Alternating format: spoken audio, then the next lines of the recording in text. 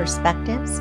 Perspectives is a series of inspiring conversations with remarkable working women who are leading busy and successful lives.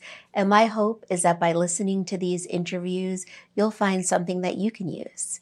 Today is an interview I bet you will be able to, because we are talking now with my friend, CEO of Zambezi, Jean Freeman. Welcome. Thanks, Katie. Excited to be here. Let's just jump right in. Zambezi is one of the largest female-owned firms in LA. And could you talk a little bit about what it is to have a big female-owned firm and also Zambezi and what you guys do? Yeah. Let me give you a little bit of background on Zambezi. We're a creative agency. We've been in business 13 years. And I came in about year 2 when it was still in its startup phase and really helped operationalize and help scale it from about 2 to about 50. Had the opportunity 3 years ago to take over control of the business. And since then have been continuing to have it scale. So again, we're a creative agency, so we create advertising campaigns for consumer brands. You know, our clients include TaylorMade Golf, Venmo, Auto Trader, Ultimate Software. So really focused on the consumer end and everything from TV campaigns to digital experiences. So the thing is, which I didn't really quite realize, and then also from a standpoint of knowing that, you know, I have an obligation to be an example of what female-owned businesses can be moving forward. So yes, we are one of the largest in Los Angeles. But from a scale perspective, I think it just puts in perspective of, you know, our business is, you know, top line is 30 million. And that's one of the largest women-owned businesses in LA, LA, which has a population of 20 million. So I think you're seeing from a scale perspective that women still have a long way to go in terms of ownership. And I get that question often of, well, what does it mean from a female perspective? And I would love to be just known as a business owner, but I think in where we are today, the more visibility that we can give to women-owned businesses and let them have shine, then I'm all for that. Yeah, I totally agree. But now business is really in your blood because besides Zambezi, you come from a family who has quite a large business or $100 million business, Blue Sky, that you've helped scale to where it is today. Yeah. What's it like coming from those kind of roots? And also, what's it like working with family? Yeah. Well, that's what I become an expert in working with family. I never intended to have that be my career path. But so I've also seen the impact that small business ownership can give specifically to families. So my dad spent a lot of time on the corporate side on specifically marketing, ended his career as a corporate CEO for Dayrunner, which I don't even, now the big, planners, but started Blue Sky 15 years ago, which is still based in paper products, planners, calendars, notebooks. And really my role in the early days of the company was to create its licensing division, which if you think about paper products, women are the main consumers of that. So really what I did is worked with independent designers, which happen to be 100% women also, to create unique collaborations for some of our largest retailers, which are Target, Walmart, and Office Superstores. So really helped scale that business. When I came in, I think the business was around 15 million, and they're close to 100 million this year.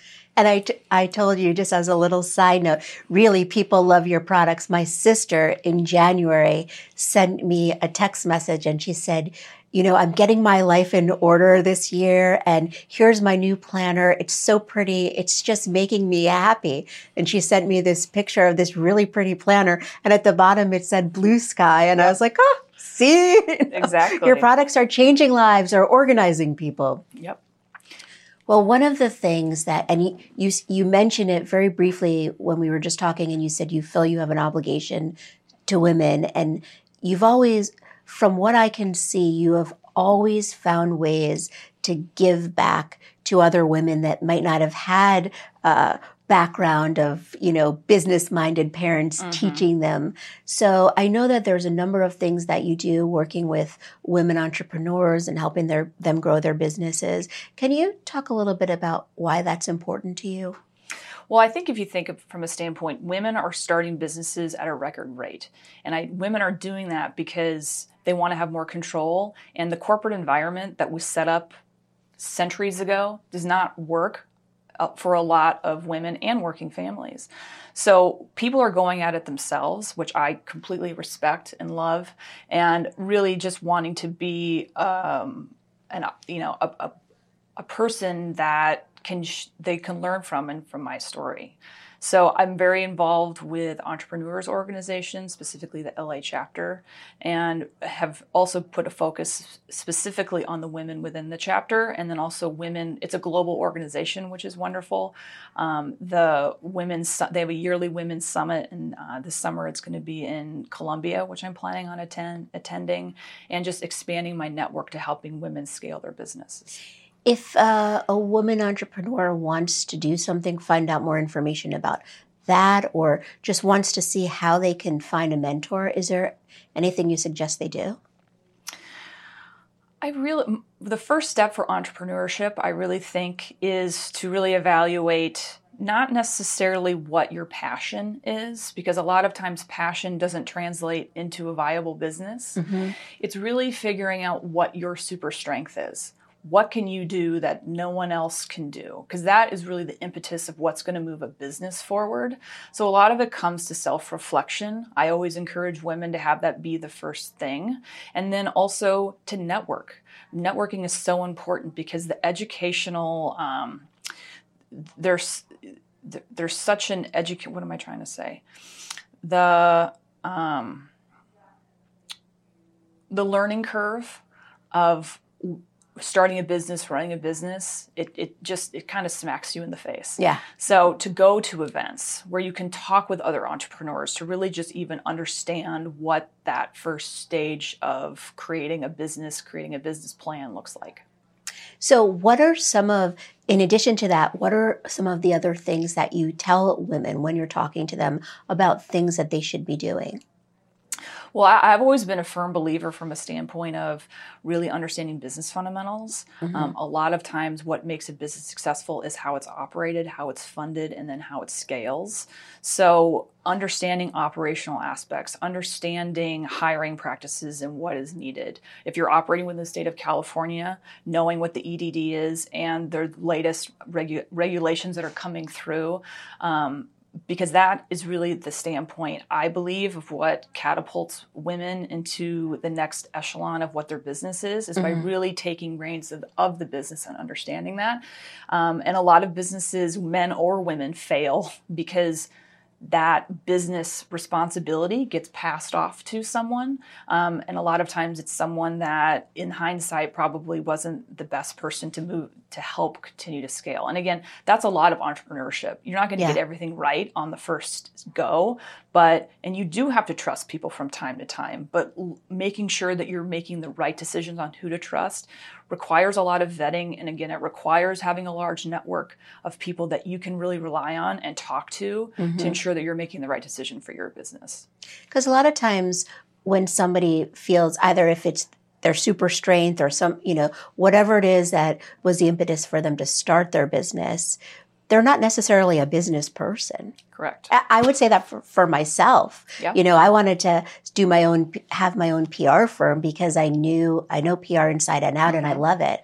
But, my father is a philosopher, a philosophy professor. My mother is a Head Start director. So, coming from it very differently. So it is so important to have this network of people that you can turn to and ask questions. Exactly. I mean, it's a great example, Katie, of, you have an expertise and you saw an opportunity in the marketplace to be able to build around that.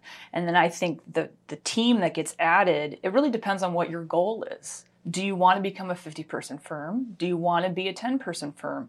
Either one of those, there's not a wrong answer in there, but it's really more from a standpoint of making sure you're putting the business plan around in order for you to continue to hit that goal of what you want. Yeah.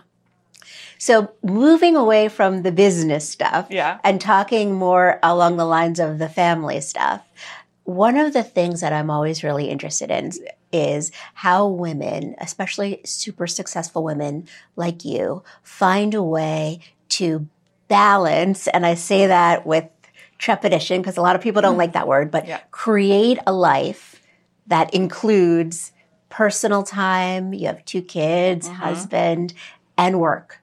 So what are some of the things that you do to find a way to balance everything and have everything going at once?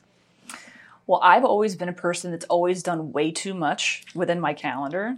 So I was a 3-sport college athlete. I just always operated like just way too busy.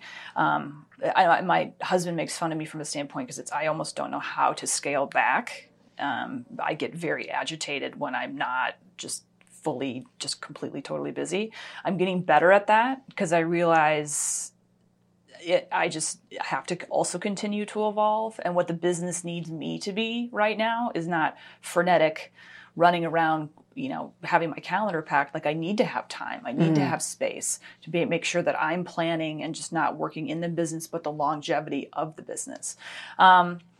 But I've always just found ways to make time for things that are important to me. I have 2 kids. My daughter is 11. My son is 8, really fun ages. And, I've coached my son's soccer team for the last 4 seasons and really have just managed to make things a priority. Now, for a long time, I made a lot of sacrifices too. Blue Sky was scaling at the same time that Zambezi was. I had 2 small kids and just chose to do things a little bit in a different way. In the early days of Zambezi, I really worked more part-time because I really wanted to have the flexibility specifically with my daughter. And then the business took off, and then my son was born, and my son was 6 months old when I was opening an office in China. Like looking back on it, I am amazed from time to time of how much I took on. But I think as long as it's right for you and right for your family, that's the thing that's most important. I've always made decisions about how things that were important from a standpoint of what I wanted to do and what I didn't want to do. And I think that's the thing that's most important to have you be satisfied with the decisions that you're making, not necessarily what your mother thinks or society thinks the decisions that you should be putting first. When you were doing all of those things at the same time and always working on this speed, I know I get this, and I've talked with a lot of other business women and friends that do too. They just sort of end up walking around all the time with this slightly panicky feeling of there must be something that I'm forgetting or not doing or. Yeah. Yes. I just think also owning a business, you have that panicky feeling all the time of, some great advice that my dad has given me, which is always when I say it in my head. In fact, I said it in my head, earlier this morning when I was going through some numbers is it's not as good as it seems. It's not as bad as it seems. That's a good one. Yeah. So, and actually it's a perfect segue to ask about advice from you. So I like to just end these interviews by asking if there's one piece of advice now, not including the one your dad just said, which was great too, that has helped guide you through your life and your career that you could share with us. What is it? Everyone is a salesperson. And in a salesperson role, what do salespeople hear 90% of the time is no. And you're going to hear no throughout your entire career, from entry level all the way to the C-suite. And it's how you respond to no is really that's going to define you with what you want to make of your career and how you get there. I think women more often so than men get very discouraged with the first time that they hear the word no, of feeling this is something I can't do. I'm just going to try something different or pivot a different way. And I always reinforce to women that you should expect to hear no. No one's going to accept a proposal on its first go around. And just remembering that the perseverance and the resiliency that comes out of figuring out how to make a no a yes is what I feel really helps define careers. Well, it's worked for you. Thank you so much for talking with us. Great. Thanks, Katie. And thank you.